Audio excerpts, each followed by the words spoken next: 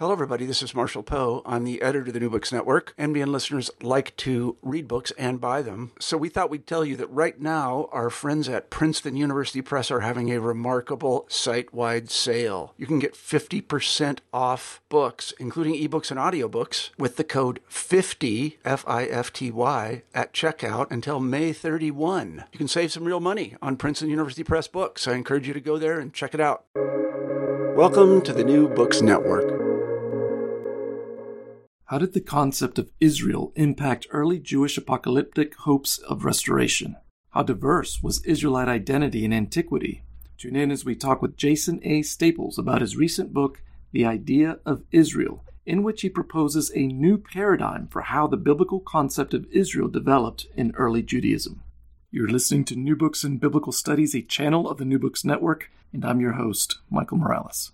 Jason A. Staples is a historian, author, speaker, journalist, voice actor, and American football coach and analyst. He is an assistant teaching professor in the Department of Philosophy and Religious Studies at NC State University and the author of The Idea of Israel in Second Temple Judaism, a new theory of people, exile, and Israelite identity. He is also the author of numerous articles on ancient Judaism and Christianity. Jason, welcome to New Books in Biblical Studies. Glad to be here. Thanks for the invitation. So Jason, let's begin with you telling us about yourself, including how you first got onto the topic of Israelite identity. Yeah, it's this actually goes all the way back to a 2003 class that I was taking as an undergrad at Florida State on the Hebrew prophets. And that was a survey class. It was a pretty involved survey class. And one of the things that we had to do for that class is choose a prophet, a biblical prophet, where that would be kind of our focus for the semester for our final project. And, you know, I wasn't sure who actually I was going to choose initially, and then eventually settled on Jeremiah seems like a good place to go, and ended up focusing on the Book of Consolation, particularly the New Covenant passage, which just carried some interest at the time. So he's like, all right, well, you know, I'll take a look at this and just see what's going on here.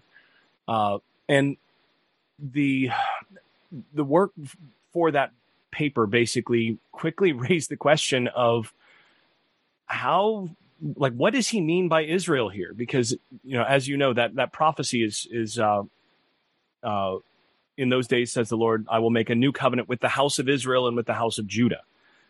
And that's kind of an odd thing to say. And I noticed a number of commentators saying, well, you know, this is a bit of a strange thing for Jeremiah to be saying now because the house of Israel had, you know, ceased to be a kingdom for over 100 years by this point. So anybody's guess exactly what is meant here. But, you know, you've got this promise of the restoration and reunification, not only of Judah after the collapse that Jeremiah is saying is going to happen with the fall of Jerusalem and all of that to Babylon, but of the house of Israel. And this is language that specifically distinguishes the southern kingdom of Judah from the northern kingdom of Israel. And again, the northern kingdom had not existed since the 8th century. This is, you know, another almost century and a half earlier before Jeremiah began to prophesy. So And that was, of course, by the Assyrians before the Babylonians came into Judah and ended that kingdom. So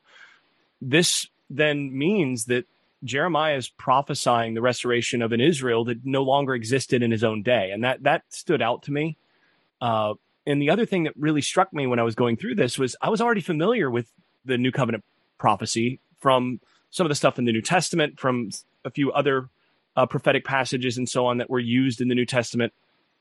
And the thing that stood out to me on that was in the New Testament, those promises seem to be used pretty differently than what I was seeing in the context in the prophets. So that led me to really investigate what was going on here, first of all, in the prophets, and then sort of extend out to what's going on in the Second Temple period and into the New Testament and beyond to get some sense of what's going on there. And that led to this project. So it's been a long-standing project, and I've been very glad to be drawing to an end in terms of all of this after all that time.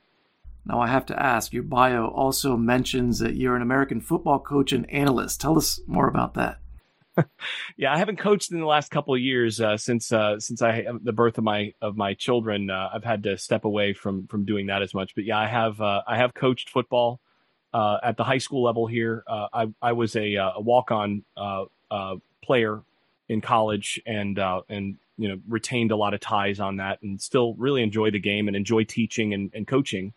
And I got the opportunity to do some of that and gain a reasonable reputation to be able to do that. So I did it at more than one place as I was basically invited to move over and help another school and help some kids. And it's a good opportunity to really pour into some players and young people, and to, coaching is more than just doing the game stuff. It's really trying to build into people's lives. And that's something that I'm interested in as well. So that gave me that opportunity. And now as well, especially since I'm a contingent faculty and don't have a whole lot of consistent income from this side of things, I've had to be creative with other side gigs. And so I've leveraged again some of that past knowledge in football to be able to do a lot of media work over the past 15 years to basically make ends meet for the family and all of that. So I've done that.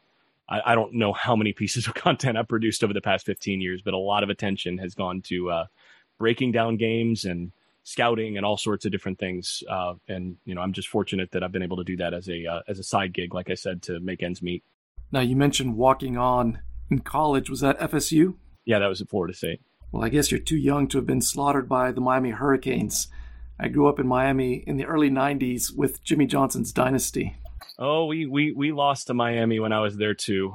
We were my freshman year was was a really painful loss. That was the wide left loss, and then the year following was 2001 Miami, which was a pretty good team.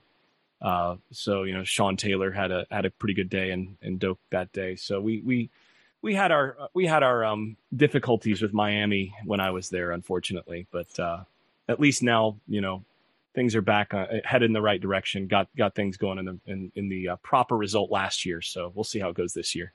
All right, let's get back to your book. Many listeners may not realize the need for nuance in using the designation Israel. What problem are you endeavoring to address with your book, The Idea of Israel? So one of the things that really stood out to me when I started diving into this work, almost 20 years ago, was that pretty much all, or close to all, modern scholarship in the late Second Temple period and into New Testament studies and all of that has presumed that in the Second Temple period, Israel is used as a synonymous term with the Jews. That is the Greek word Yehudaioi or the Hebrew Yehudim, and also the term Hebrews, that these are just synonyms that, you just can kind of alternate them. And actually in scholarship, they often get used as, they get used interchangeably just for style. So you don't say the one over and over again, because we English speakers and writers tend not to like repetition like that. But what I found is when you actually take a close look at the literature of the Second Temple period, the authors of that period and the data of that period show that those terms are not treated as synonymous within that period. And so that really led to the first thesis of this book, which is that essentially Jews are not synonymous with Israelites in the Second Temple period, but instead Jews are a subset of the larger group of Israel. So specifically the subset derived from the southern kingdom of Judah. So that's comprised traditionally of Jews being from Judah proper, then Benjaminites who are associated with the kingdom of Judah, and then of course the Levitical tribe, the Levites, from which the priests come. Those three tribes, southern tribes, tend to get called Jews, deriving from that term Judahite, essentially. And then you have Israel is a larger category that then includes those associated with and descended from the northern tribes of Israel, from the northern kingdom. And so what that means is that by definition throughout the Second Temple period, and essentially my argument is that the pre-exilic distinction that's made, and you see, evident in, say, Jeremiah's prophecy there, that pre-exilic definition more or less gets maintained, though with some adjustment and all of that within the discourse into the Second Temple period, so that by definition, in the way that these terms are treated through the Second Temple period, there are consistently non-Jewish Israelites. One example of that, the smoking gun for this, as it were, is the Samaritans.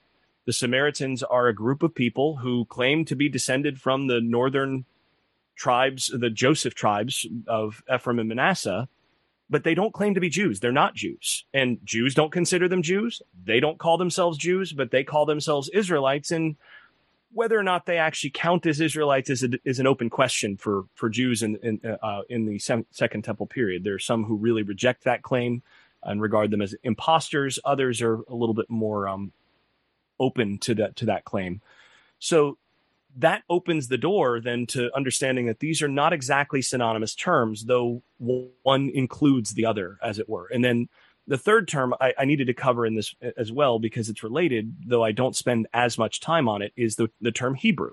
And again, this is a term that is often used as synonymous with Israel or Israelites and Jews in modern scholarship. But what I found is that that this term is consistently in the Second Temple period treated as a linguistic term.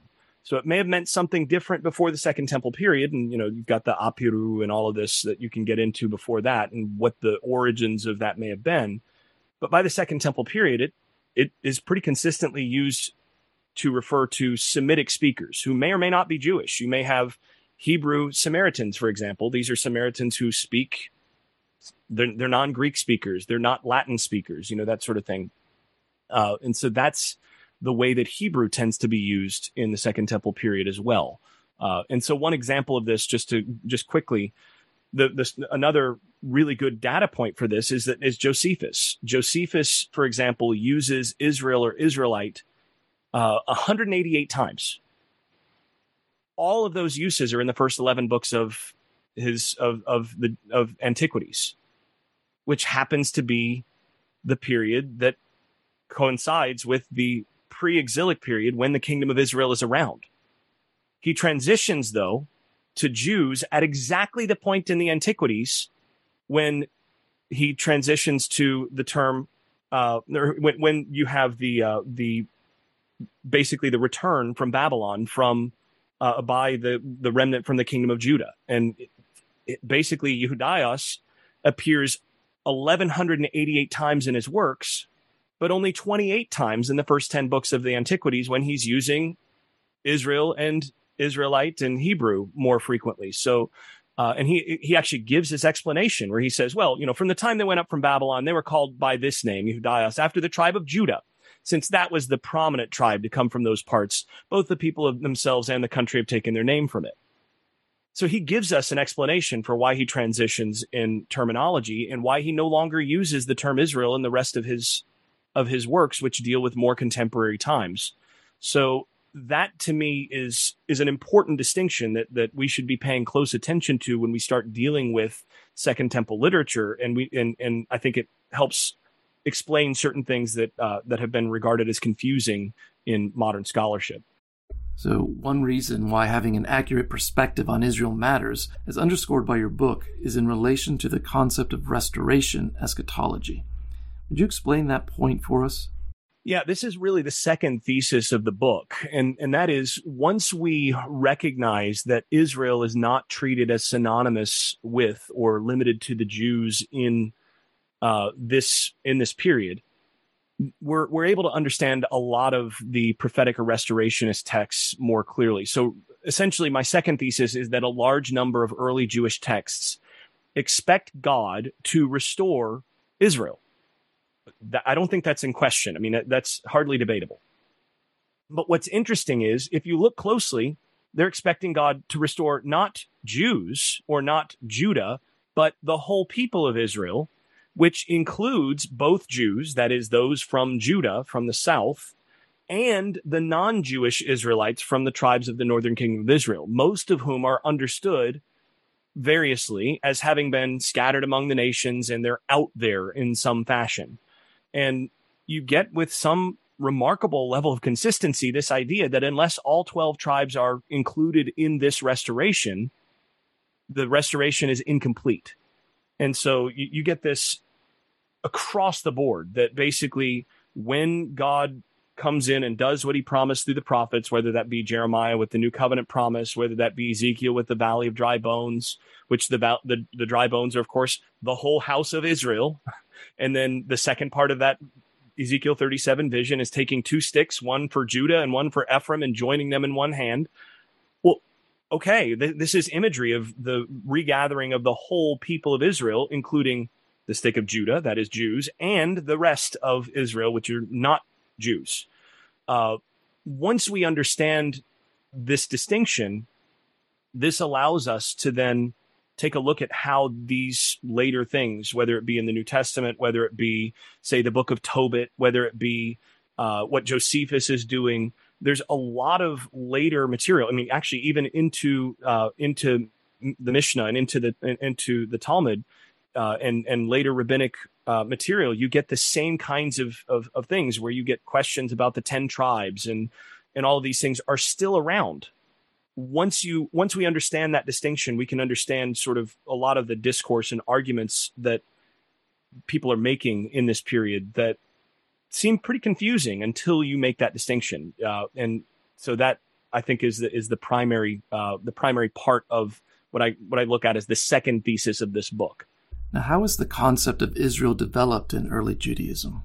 So this again is varied because, I mean, for a lot of reasons, you have people who talk about early Judaisms, right? That Judaism itself is not a monolithic thing in this period, but you do have certain things that are pretty consistent within the discourse because they come from, the constraints of earlier tradition. And this is where the idea or the concept of Israel is one of those sort of constraints. You have prior tradition that's being developed in the Second Temple period, and essentially you have the idea or the concept of Israel comes from a pre-exilic situation where you have two nations that worship the same God. You have Israel and Judah.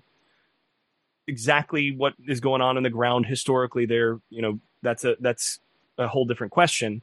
But what we do know is that you have these groups that are worshiping the same God. Judah persists longer and essentially worships not the God of Judah, interestingly, but the God of Israel.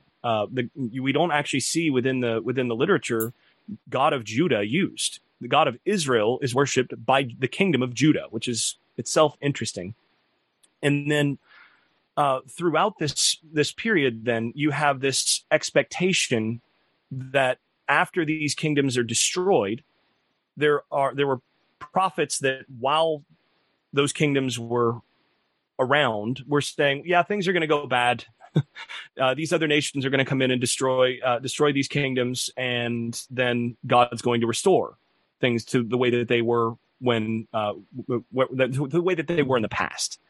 And essentially, you have an ideal image of a past 12 or 13, depending on how you count, tribe Israel that was properly unified in the past when God's favor was most evident.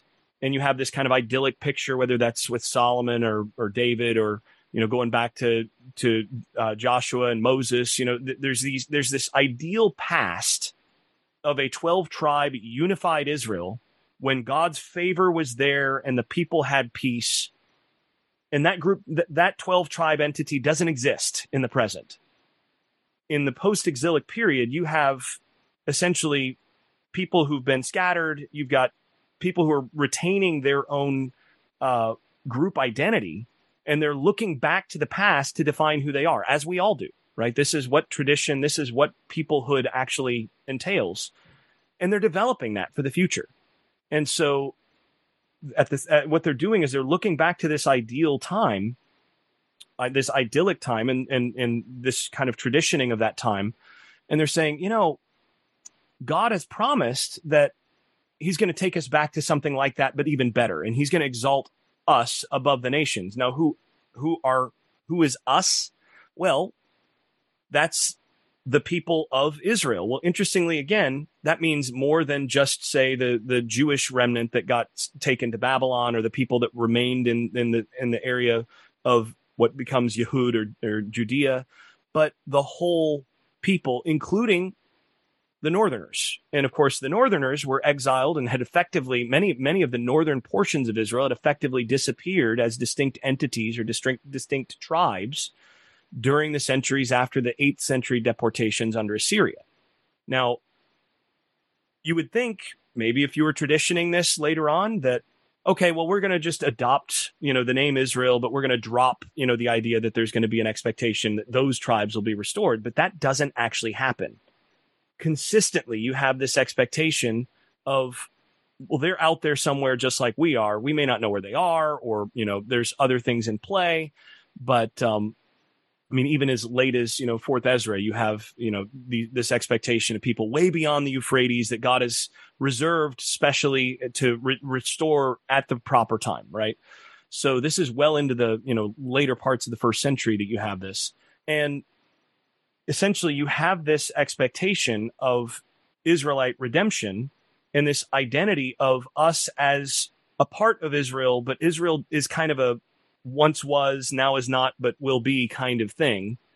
And this helps identify the people in the sort of already but not yet or not already kind of situation, and establishes, I think, a fundamental eschatology of a hopeful future, despite the present being less than ideal, as foundational, as core to what becomes a variety of different forms of Judaism. And, you look at Jacob Neusner, for example, talks about formative Judaism as this kind of meta-narrative of exile and return and some of these things. And I think this is very much at the root of all of this, is this conception of Israel as something ideal in the past, 12 tribes, God is present. None of that's really true in the present, but it will be true at some point in the future. And I should mention, some parts of northern Israel did remain. The Samaritans, as I mentioned, you have hints of small remnants of other tribes. Asher, for example, comes up a couple times in, say, first or second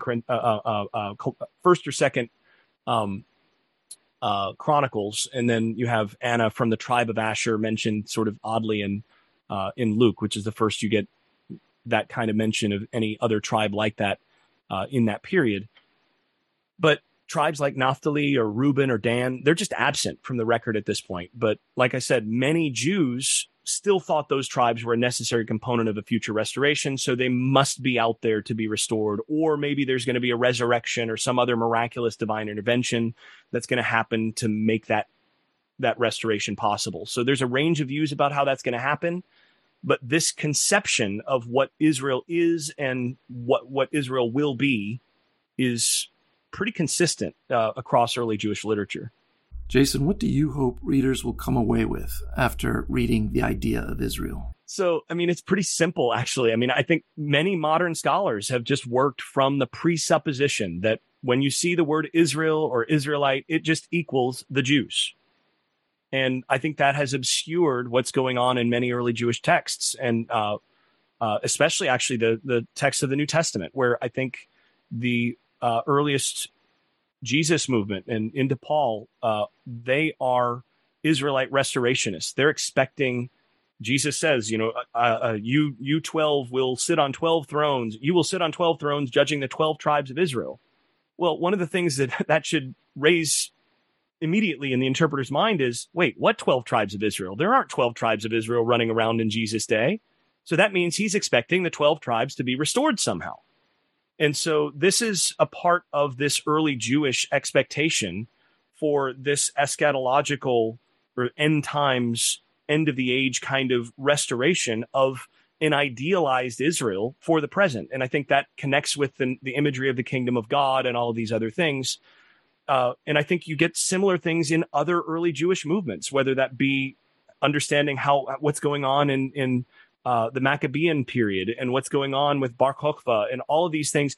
There's a lot of this that helps make more sense of a lot of that data that doesn't make as much sense when we treat these things, when we presuppose that these things are just equal terms. And I think it obscures a significant amount of diversity within early Judaism as well, that in terms of how they understand these kinds of things and what groups are arguing about. That essentially, I hope readers of my book then walk away attuned to the way that early Jewish authors are leveraging the concept of Israel and how that impacts the various political and religious and cultural discourses of the period. And I think once those distinctions are understood, a lot of things that are really difficult or seem contradictory suddenly then make sense, because we're not actually treating different categories as though they're the same. We're working within the categories that the authors themselves are. And I think that helps a lot. I think it's interesting that you brought up the reference to the tribe of Asher at the beginning of Luke, because taking Luke Acts together as a diptych, it's clear that Luke has the Samaritans as representing the northern kingdom, where the message goes from Judea and Samaria, then to all the ends of the earth. And there's no controversy. You don't have that council in Acts 15 until you have issues with the Gentiles. But when the Samaritans are joining the movement, there's absolutely no controversy. And in fact, James's reference in Acts 15 to Amos makes it clear when the booth of David is restored, that is the whole kingdom, north and south, he sees that as being fulfilled with the Samaritans joining with the Jews and reconciling. Yeah, I think the work of Isaac Oliver in particular here has been really groundbreaking in terms of Acts, Luke Acts, and its conception of the restoration of Israel. And I think actually Samaria is looked at as part of the northern kingdom, but it has to go further. And I think that's where the ends of the earth thing comes in, because that's language from Deuteronomy, when God brings in the remnant of Israel from the ends of the earth. Though you be at the ends of the earth, I will bring you back. Right. This is end of Deuteronomy and also Leviticus 26, I think. But this ends of the earth language is very much deriving from this restoration expectation. Now, the question is, how are we supposed to handle, like, look, I could get it when the Samaritans are coming in, like that makes some sense, but what do we do with these Gentiles? How do they fit into this expectation of, restoration of Israel from the ends of the earth? And that, I think, is exactly what they're grappling with in Acts 15. I think that's exactly what Paul is grappling with and arguing about in his own letters and all of that. This is all about Israel's restoration. And then you have to figure out, they're trying to sort of work on the fly on, okay, now we've got Gentiles coming in and we don't know how does this fit with the program? And I think that's a lot of what's going on there. What's next for you in terms of projects? Do you have any writing going on now? So I have another book coming in the spring of 2023, which is sort of companion volume to this one. That book will be called Paul and the Resurrection of Israel. It's also with Cambridge University Press. It'll be, like I said, spring of 2023. And it basically, in that book, I'm trying to explain how Paul's understanding of Israel and his expectation of Israel's restoration then work hand in glove with his ministry to Gentiles and the gospel as a whole. So in that book, I'm basically building on the foundation in this book and the idea of Israel, and arguing that Paul makes a lot more sense once we treat him as an early Jewish teacher, still anticipating the restoration of Israel, that includes both Jews and non-Jewish Israelites. And the issue, what I essentially argue, is that he is reading Hosea and other prophetic passages along with Torah passages, and understands the bulk of the northern kingdom as having intermarried among the nations and essentially ceasing to be ethnically distinct from the Gentiles. So essentially, the bulk of Israel gentilized, and they're not ethnically distinct. They're not Israel anymore. But God promised to restore Israel. So now what? And so this is where he leverages Hosea. I will say to those who are not my people. And my argument is that essentially Paul argues that God is effectively resurrecting Israel by incorporating Gentiles, among whom Israel was sown, through the Spirit. And so essentially God is restoring all 12 tribes of Israel by the very inclusion of Gentiles who've received the Spirit and essentially become resurrected Israelites to some degree. They're not Israelites, and now by the Spirit they become Israelites, and they're not Jews, but they are part of this restored Israel. And I think this is a big part of what is being argued and what's being what the debates are about in that earliest phase of what becomes Christianity, as they're trying to make sense of this okay, if Jesus is the Messiah, we got to get the 12 tribes are going to show up. Now what? Well, the 12 tribes don't show up, but a bunch of Gentiles do. And now you have to make sense of that. And that's where the not my people stuff comes in and all of that. And Israel's showing up in a way that we didn't expect. So after that, and I'm very much looking forward to that being out and done. I'm going to be focusing some attention on some popular level projects. I've got a few books for young children that I'm excited to get done, and a new podcast and video channel that called the Bible Pod that I'm going to be doing, and then some books aimed at some lay leaders as well, or at lay readers, that is, building on some of this academic research and so on. As far as future academic work, we'll see. We'll see. Some of that's contingent a bit on academic employment. I mean, at a certain point, I may not have the ability to keep producing academic monographs or all of that, though I've got a backlog of articles on all sorts of things: the prodigal son parable, Philo and Plotinus, some Leviticus stuff, a variety of things I'd like to get to, but we'll see where things are in a couple of years in terms of employment and whether or not I actually have the resources to keep doing that. Jason, thank you for being with us. It's been a fascinating discussion on Israel. All the best. Thanks so much. It's been a pleasure. Friends, you've been listening to New Books in Biblical Studies, a channel of the New Books Network. Until next time, goodbye.